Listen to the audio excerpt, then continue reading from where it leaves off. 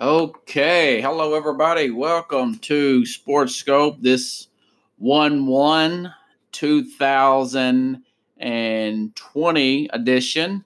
Happy New Year, officially all across the United States today.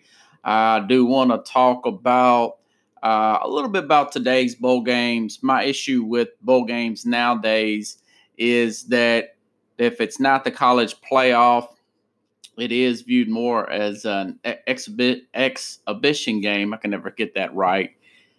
And you got a lot of the star players sitting out the games that are supposed to go high in the draft. Today, you did not get that. So you had some good bowl games today. And Pro Football Talk reported today Ryan Tannehill is the NFL's highest rated passing quarterback. And I want to just give the Titans organizations and fans a heads up on this, that up and down type of play, and not to overact and overpay a guy like Ryan Tannehill. I'll get into that comparison. Kind of reminds me of Ryan Fitzpatrick. I'll talk about that in a little bit.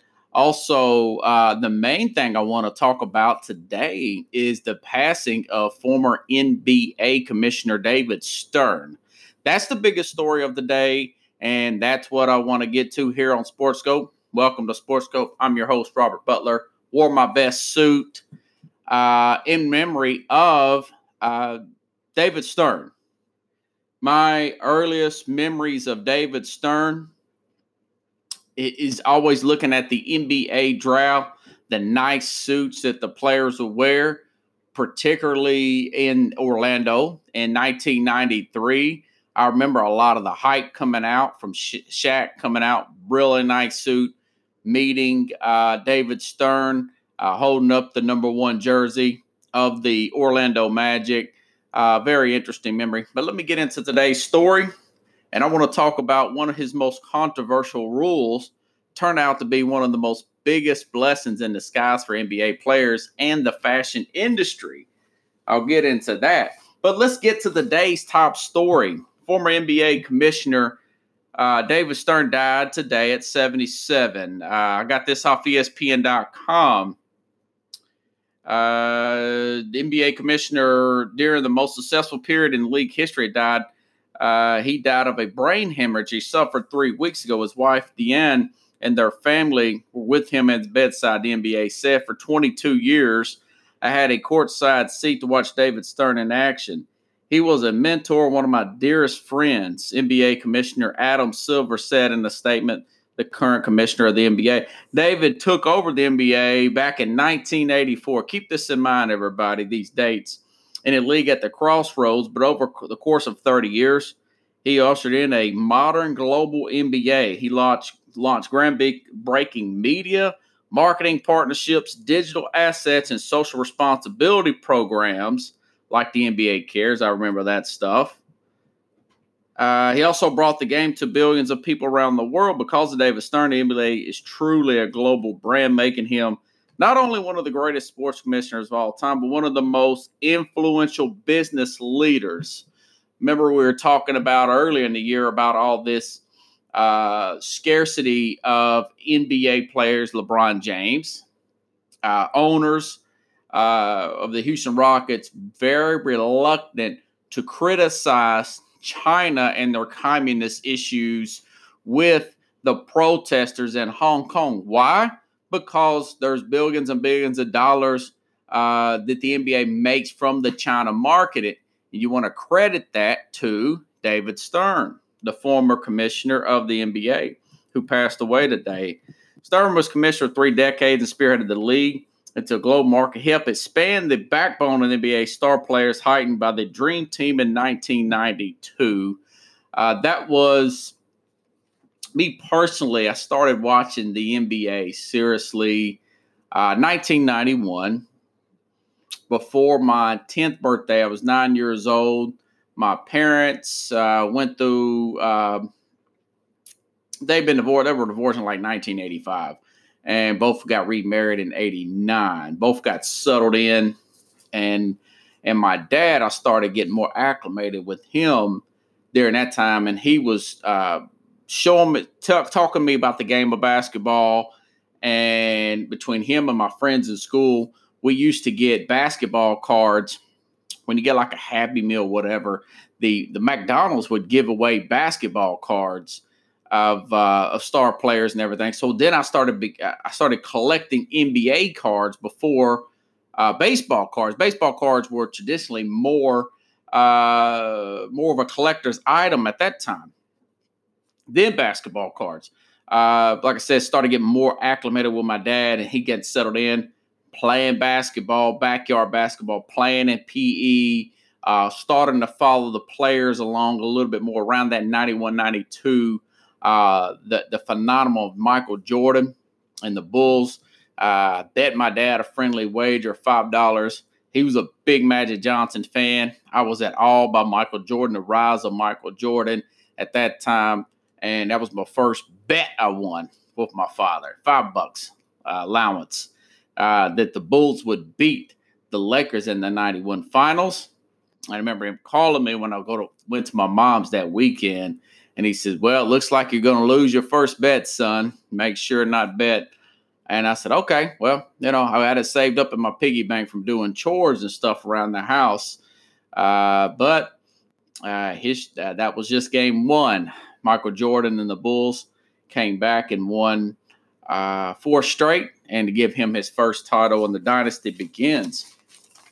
But I'm saying all that because with David Stern, his philosophy was to market the individual players instead of the team. Now, there's a flip side of that is just more player empowerment and all that stuff, where you got too much player empowerment with these guaranteed contracts and stuff. But his thing was, I want to get people involved with liking the players. You can see the players' faces. We've got lighting and marketing opportunities. He saw the fact that the guys can appear to be nice guys. They had the NBA Cares program, stuff like that. And I'll talk to you a controversial rule that he came up with in 2006 that turned out to be a huge blessing in disguise. A lot of you know what I'm talking about, but I'm going to tease that as we go along here. Trying to see if I'm not missing anything from this original NBA story today. So Michael Jordan, when Michael Jordan speaks, people listen, okay? He even, let's see, still staying with the NBA, with the ESPN side of the story. So Stern and the NBA also endured label strife. So this was the bad. They did have a lockout. The first lockout in NBA history occurred when Stern, as commissioner, 95 and 96, did not result in loss of games, but lockout in 98. That was a bad one. In 2011, led to regular season games shortened from 50 and 66 games. That was really bad. The one in 98, 99 was really bad. I remember the Spurs won the championship that year. I did want to note David Stern's tenure in the NBA became one of the most popular leagues in the world, increased television revenue from $10 million a year to $900 million per year. Magic Johnson, a key member of the 1992 Dream Team, praised Stern for his services and tweets for how he responded after Johnson's announcement from retirement in 1991 after announcing he had HIV. Quote, David Stern was a history maker. When I announced in 91 I had HIV, people thought that they were going to get it, the virus, from shaking my hand. Magic tweeted tonight, when David allowed me to play in the 92 All-Star game in Orlando, I remember it like it was yesterday, everybody. He had a great game, by the way, even though nobody was guarding him. It was a very special moment. But anyways, 92 All-Star game in Orlando for the Dream Team, we were able to change the world. That was a very historical moment. And that was from Magic Johnson. Now, here's from Michael Jordan, a guy who doesn't really speak a lot publicly, as you would think.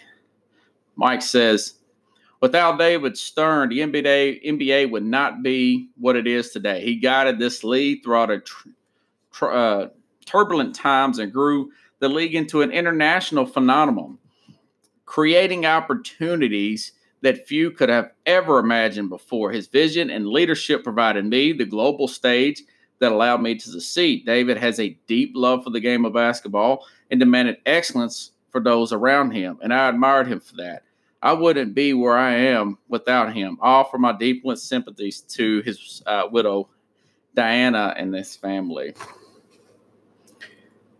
Let's see. Okay, I just made some more notes. Okay, so here's a story this is from Rolling Stone magazine in 2016 in regards to one of the most controversial rules that Stern came in about, and it goes into explaining why he wanted to implement the dress code in 2005.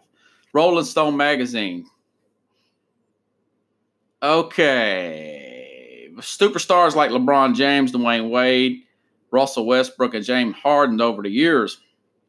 The NBA is the most stylish league around, and the NBA superstars around the most stylish group of athletes of all time, according to GQ style guy Mark Anthony Green. These guys are into very high fashion, a lot of genevancy, $50 word, a lot of Balmain,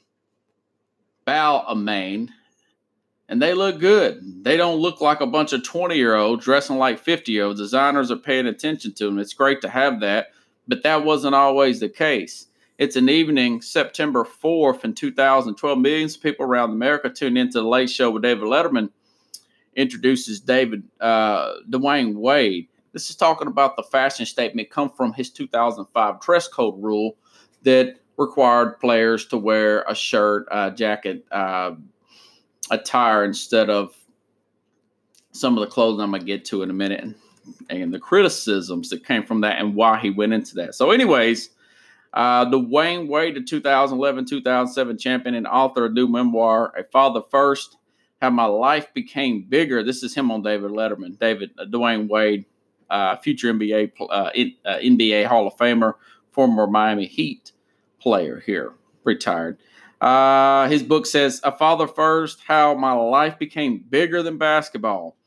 In his studio audience, Wade walks in on stage wearing a bumblebee yellow blazer, a gray shirt, a silver tie, dark jeans, and a gray suede loafers. Audiences around America are bewildered. It is the same player who walked into the very stage in July of 2006 wearing Jordans, baggy basketball pants, an oversized T-shirt, and a Chicago White Sox hat over a do-rag. Indeed, the same guy. Little do they realize he's not only a world champion, but a fashion pioneer. The league was struggling around the time Dwayne Wade started his career in 2003. NBA viewership had decreased every year since Michael Jordan's second retirement after the 98-99 season. Then on November 8th, the famous brawl, the Detroit Pistons and Indiana Pacers in November of 2004, nicknamed Malice in the Palace, players from both teams engaged in a fight that involved players assaulting fans, vice versa. In 10 minutes on national TV, Ron Artest got a full season suspension for punching fans along with other 4 teammates charged with assault and battery. 5 fans were berated players with racial slurs who also charged with the assault and battery. The league had serious issues and indeed some kind of corrective action. NBA Commissioner David Stern decided that the league's image needed to change literally. So that was a really dark moment in NBA history. The ratings were already down at that point. The Malice in the Palace, Ron Artest, turned out to be a great guy. Listen to several interviews of him now. He has grown up so much you would not recognize him. He later changed his name to Metta World Peace. I believe it's back to Ron Artest. Either way, guys got kids now who really regret what happened, but the NBA did grow from that. So at the onset of the 2005-2006 season, Stern instituted that he referred to as liberal and easygoing dress code that mandated players wear business casual attire when participating in team or league activities. The code also prohibited headgear of any kind, as well as chains, pendants, Medallions worn over players' clothes. Allen Iverson, known for his tattoos, wearing flat brim hats, do-rags, chains, baggy clothes, sneakers, were not on the court, was seen as primary target of the dress code, and in turn was the most outspoken critics. They're targeting my generation, the hip-hop generation, Iverson claimed in a TV interview. Golden State Warriors shooting guard Jason Richardson called the code kind of racist and said that it targets blacks in an interview with the Associated Press. Marcus Camby, Paul Pierce, Stephen Jackson, and others also publicly critical. But over the years, the NBA players accepted and embraced and eventually came to have fun with the new dress code, according to the men's process. Did it, let's see, 3-4. Did it on the main stage in early his career. James controversially left his native Cleveland to join the Miami Heat prior to 2010. There where he and Wade won back-to-back championships, and Wade went as far as to credit David Stern's dress code for fashion sense. It was okay. Now we really got to dress up. I guess they was talking about after they won a championship, he becoming more and more high profile, so he want to up his dress game. Dress up and just can't throw on a sweatsuit, he said in a 2014 interview. Then it became a competition amongst guys. You really get into it more and more, stated it really understand the clothes you put on your body, the materials you're stating to wear, and when you have become a fan of it. Green agrees with Wade's assessment. When the dress code became players had to wear suits, and there wasn't a way around it. But guys in the NBA were so competitive, so the ones who buy the Valentino suit and next one dress up, now you can be the top NBA player. Now you have to look the part off court. And now, if you're not the top NBA player, you still want to look like one. A rookie at a random team wants to dress like LeBron James. These looks don't work all the time, however. Pratt Institute fashion professor Adrian Jones, NBA superstars have a lot of discretionary cash to spend. Many of them use fashion to exemplify the superstar lifestyle. Their looks range from high style swag to rock and roll influence, sometimes to hot mess and expensive trash. I mean, there's a critic everywhere you go. But this stemmed from basically players having their own clothing line. Now you have all this start from David Stern, Cam Newton. Now you have players in other sports, the NFL, getting involved into these fashion looks like this. So this all started from when ratings became down, and then the Malice in the Palace, the black guy, and I read how he was called racist and all that. Now it's transferred to the NBA, a high fashion. You get endorsement deals, and it leads to, like I said, players having their own lines, and it looks better. Players love it. So that this is a very long, drawn out. And now you see players taking a little too far, guys like Draymond Green with the short suits on and all that stuff. But it just shows LeBron James. This Rolling Stone interview article goes on and on. LeBron James looking like an executive CEO and all that good stuff. But where the NBA is because of a guy like David Stern, an iron-fisted guy that is an older gentleman who knows what it takes to become successful, and he doesn't let 22 to 26-year-olds dictate his league. Now, again, this goes back to what I was saying before about Adam Silver giving in a little too much to the social justice issues and to the bending a little too much to the players, trying to be a little too flexible to these issues instead of having that iron fist. What's good for business is ultimately good for the players' paychecks. And what's good for the players' paychecks, the players have the money and the influence to and just change in their communities If you got more money, you're making more money. You have more power and a more ability to get other people in your community educated and get them schooled up and prevent poverty from happening in some of these areas. He made this a global game. He made this where countries like China, all these television contracts.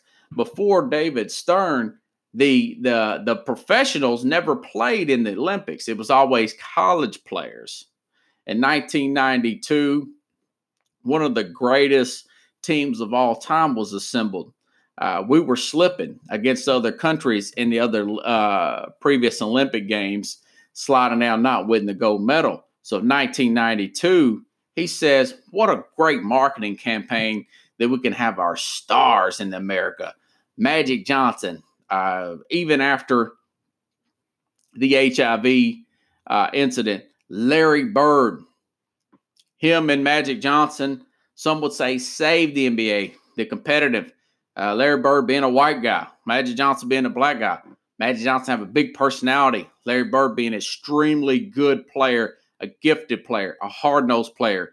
One played on the East Coast, more of a rugged, hard-nosed defensive team when the ball set them. One played on the West Coast, flashy, fast. And Magic had a great personality, has a great personality.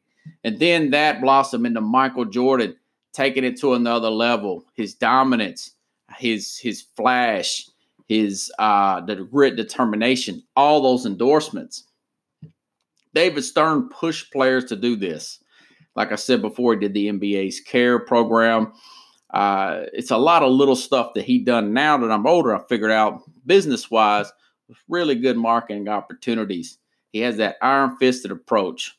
Everybody stands up to pledge allegiance in the NBA. You have the dress code, blessing skies. David Stern, he would have never let some kind of bathroom law. He never got in local politics like Adam Silver, taking away the All-Star game out of Charlotte, changing the league's owners to governors. He will never let that nonsense happen. You're supposed to set the tone as a commissioner. Let the 25-year-olds and under learn from you. You don't need to learn from them. You can listen to them. He took away the basketball and gave it back. He wanted to change up the basketball. The guys complained about it. He said, we'll go back to the regular basketball. That is what the players. He wasn't over the top, but more often than not, your strong-fisted, pro-business type of commissioner is not going to be very popular. At the end of the day, he's going to make the right decision. So rest in peace, my friend David Stern. That's a big part of my sports love is seeing him with the players on draft night with the really nice suits.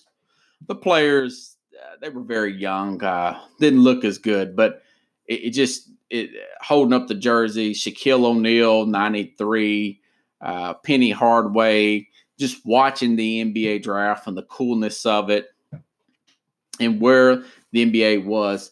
NBA was what I wanted to do. When I was 10 years old, through marketing, through people like David Stern, using Michael Jordan, I wanted to play guard in the NBA when I was 10. I thought maybe my dad was telling, well, maybe if you got this gene from this side of the family or that gene for that side of the family, maybe you can be over 6 foot tall. He's only like 5'10", and my mom's like 5 foot tall. I'm 5'8". I wanted to be either the next Michael Jordan if I couldn't get that tall, or maybe being the next John Stockton, point guard, all-time assist leader, or maybe a Jason Kidd type of player. That didn't work out, but it's just the business sense and marketing that and using a guy like Michael Jordan to help, and that's why he put out that statement. He owns the Charlotte Hornets. He knows what David Stern, and if Adam Silver goes back and reads over what his mentor did, he needs to adopt some of those stronger fisted policies and not let the players run the league, guide the players, help educate the players. And sometimes it's telling the players, not what they want to hear now, but what's good for them later. Just like I said with this business dress code store, huge blessing in disguise. The players love it, and I love it too. I mean, Paul Harvey. So people ask me, why do you wear a suit when you do your show? And Paul Harvey, one of the people that I'm trying to emulate, one of the great radio personalities in the history of radio, wore a suit, and we did a radio show. And he stopped wearing a suit, and one of his close friends and listeners says, I can tell you wasn't wearing a suit because it just came out in your voice. And I thought, wow, it's pretty interesting. I think I'm going to start wearing a suit every day. So that's my thing on that. That's the biggest news story today, everybody. Like I said, he's one of the greatest commissioners and business influencers of all time in David Stern. Okay, other news. Pro Football Talk. Ryan Tannehill becomes the highest rated starting quarterback in 2019. Great headline. Fans run to, you better pay him 5 years, $155 million. Yeah, okay. He's 31 years old. Noted he only played, everybody. He only played for 10 games this year. So keep that in mind. Hold on, everybody. I've got to switch out my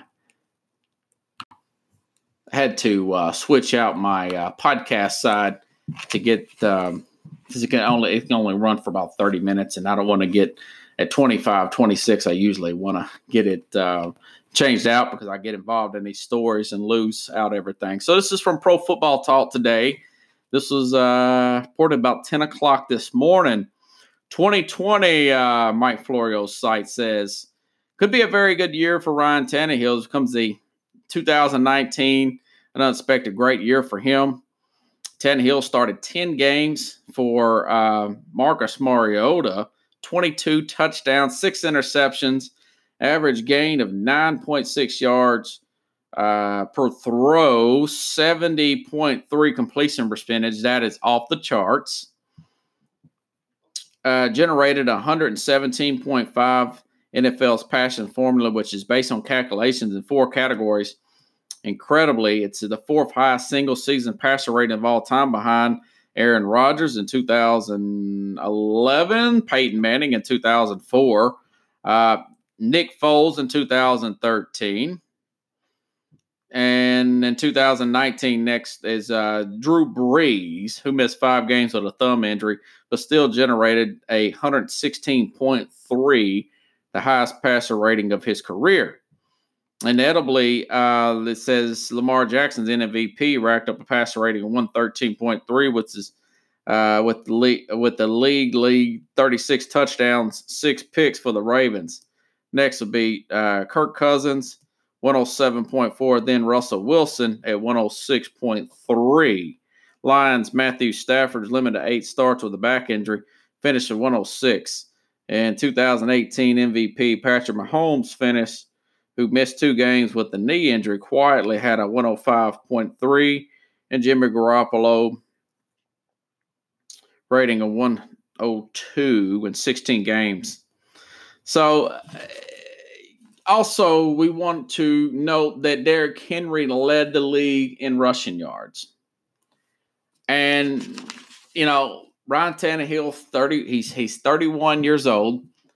He is coming off of a team in the Miami Dolphins with Adam Gase. They did have a winning record together, but he was often injured.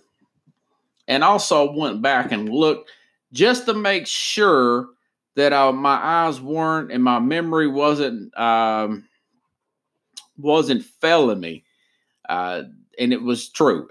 He is a lot, minus the journeyman, he's a lot like Ryan Fitzpatrick, a guy who, ironically, went up to New England and beat New England in New England on Sunday.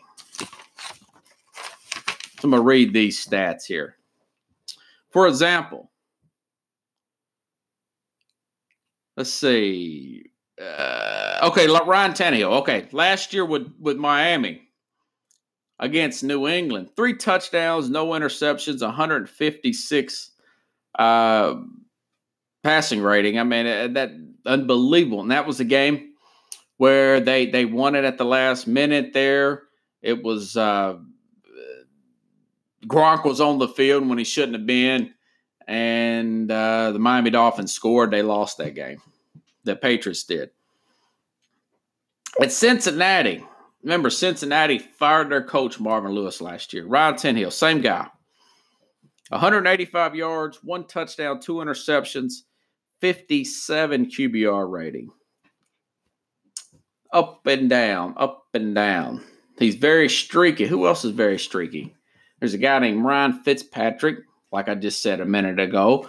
The guy who now currently plays with the Miami Dolphins went to beat New England in New England yesterday. Fitzpatrick is a journeyman quarterback. He's played for about 8 teams. I think he has a record for most touchdowns with so many different teams. A record you probably don't want to have, but he does got it.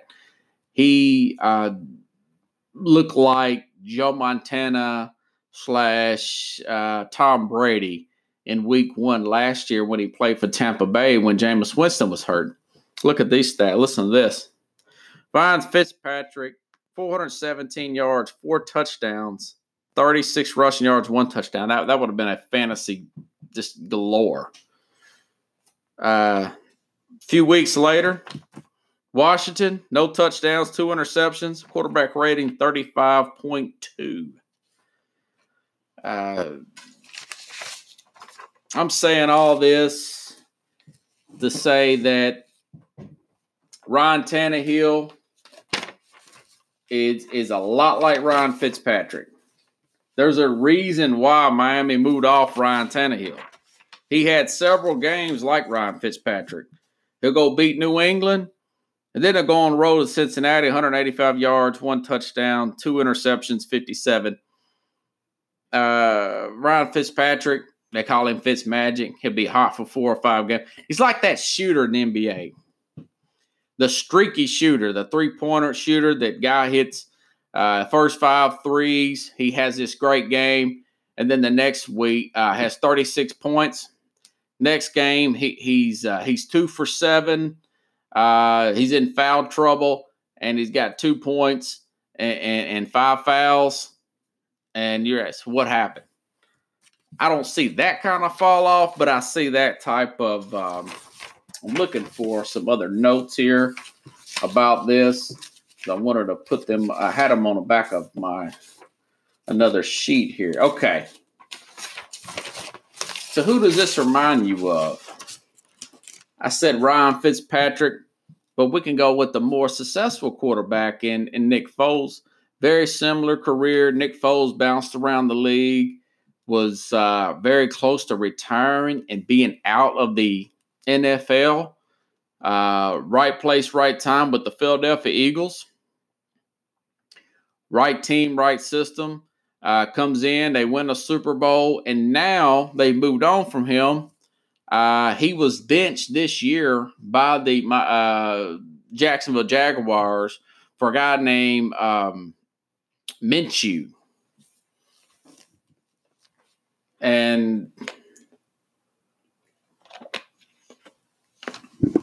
But I'll say this.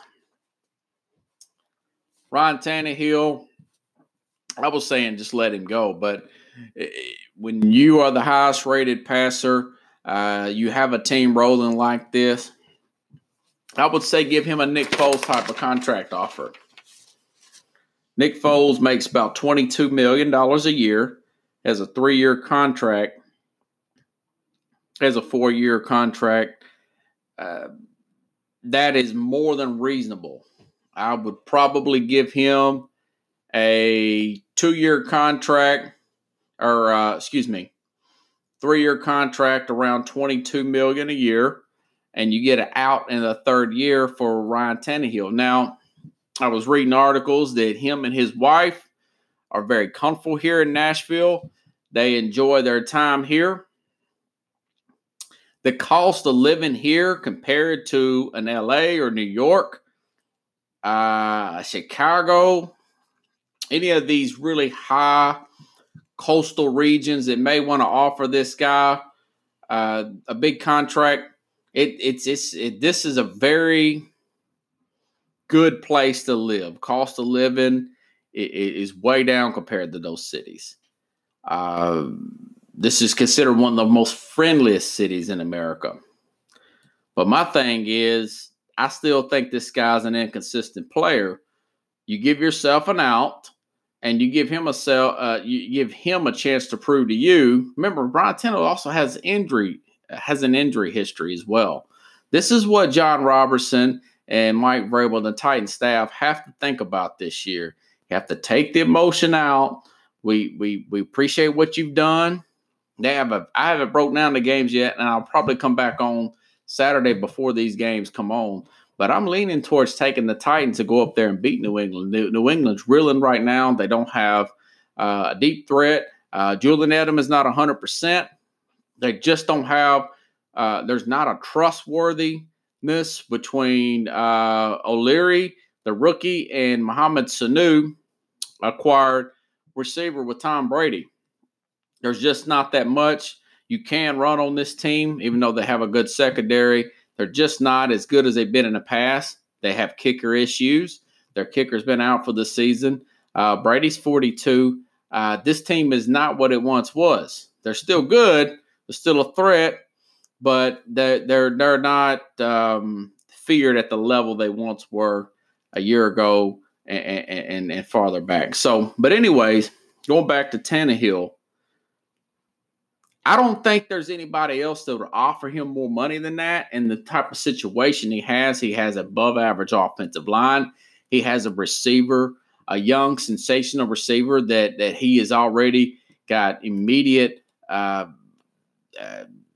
chemistry with. A.J. Brown kind of reminds me of Marcus Colston and the Drew Brees chemistry back in the day. A lot of chemistry there. And a still developing, highly drafted Corey Davis on the other side there. You got young tight end Jonnu Smith. This team has several pieces on the defensive side. Very tough to run between the tackles on Tennessee. Has some injuries on the secondary. They've gotten past that. Real good safeties. They have a good playoff. Well, they're in the playoffs. Playoff/Super Bowl potential roster there. So what you do is you give this guy a couple of years, give him next year, and maybe you could sign him to extension if he emulates this next year. But my thing is, going into today's games and last week's college football playoff, Trevor Lawrence and Justin Fields. Justin Fields had 40 touchdowns and 1 interception. Trevor Lawrence is 6'6", prototypical quarterback. High football IQ. He is, most NFL scouts said he could have been the number 1 pick last year. He's getting better at his reads. He's extremely athletic. He runs when he needs to. He's got a very high grade as a NFL prospect. Justin Fields will get better, the Ohio State. Both of those guys are juniors. So Tennessee, if you want to sign this guy to a 3-year deal, an out in 2, you can get that quarterback in 2021. If this guy has a mediocre season next year, which I expect him to, and then he can still be on your team in the 2021-2022 season. And if Trevor Lawrence or Justin Fields beats him out, great. If they don't, you keep him in. But a team like Tennessee, that's the conversation I'm having if I am Mike Vrabel and John Robertson. We talk to Tannehill's agent, and we go over it. If he gives us this, we want 5-year guaranteed $28 to $35 million years, we'll say, bye, see ya, wouldn't want to be ya. We're not judging you on this year. We're judging you on your whole career. You know, Colin Cowherd always says, I never judge a player on his best year or his worst year. Worst year may be the first year in the league. His best year, for instance, he uses the real estate, and I used to be a realtor, the realtor analogy where you sell a couple $1 million homes, and you have your best year versus the first year of a major recession or your first year in the business. You take those 2 years out, and then you do the other 3 or 4 or 5 years, and you average them together and find out what type of players this guy is. He had a winning record, but he was also hurt a lot. Remember in 2014 when they got to the playoffs, first time in a long time, that Miami team against the Pittsburgh Steelers, Matt Moore was a quarterback because Tannehill was injured. Remember, Tannehill was a receiver converted to a quarterback with Texas A&M. He's gotten better. As you can say, well, he's got a better coaching staff and team. This is too short of a sample size for that. Remember what this article said? He only played for 10 games for Marcus Mariota. It tells you that how bad Marcus Mariota is, and that he's probably likely going to be a career backup, if that, going forward in the NFL. But it does not tell you that Tannehill is going to be the end-all, be-all. I'm not a big fan of giving guys big contract on short samples here and there. I understand that the 49ers took a big risk, and it seems to pay off with Jimmy Garoppolo. But remember, he was with the, I want to say going on 3 years with New England. And you could see how good he was playing with them. It was a gamble, but he has an excellent coach there with an excellent running game with zone blocking. He still could be bad in another system, Jimmy Garoppolo. But I just don't think that is the case with a guy like Ryan Tannehill. We have sample sizes of year in and year out with Ryan Tannehill. So I'm just saying, Tennessee, don't give this guy the farm. I would pay him reasonable, a Nick Foles type of $22 million salary, preferably 3 years. You get an out after 2 and roll your dice and move ahead from there. Okay? Thoughts and observations about today's games. Jake Fromm looked good for what I saw in the first half. Now, this was against Baylor, not the greatest defense in the world. Now, remember, Jake Fromm lost his offensive coordinator this year. His offensive coordinator is now the offensive coordinator at the University of Tennessee. That's a big deal. Kirby Smart is a defensive-minded head coach. I think that Jake Fromm is a guy. Now, remember, he is a guy who beat out Justin Fields and Jacob Eason. He's the starting quarterback of Washington Huskies. Is going to be an NFL prospect. He's not going to be as highly rated as Tua or Joe Burrows, but he will get drafted at some point. Jacob Eason from Washington. This guy was a freshman, and he beat out sophomore Jacob Eason. He got hurt and came back, never got his job back. He also beat out sensational, more athletic Justin Fields, was the best prospect in the country when he was recruited to Georgia.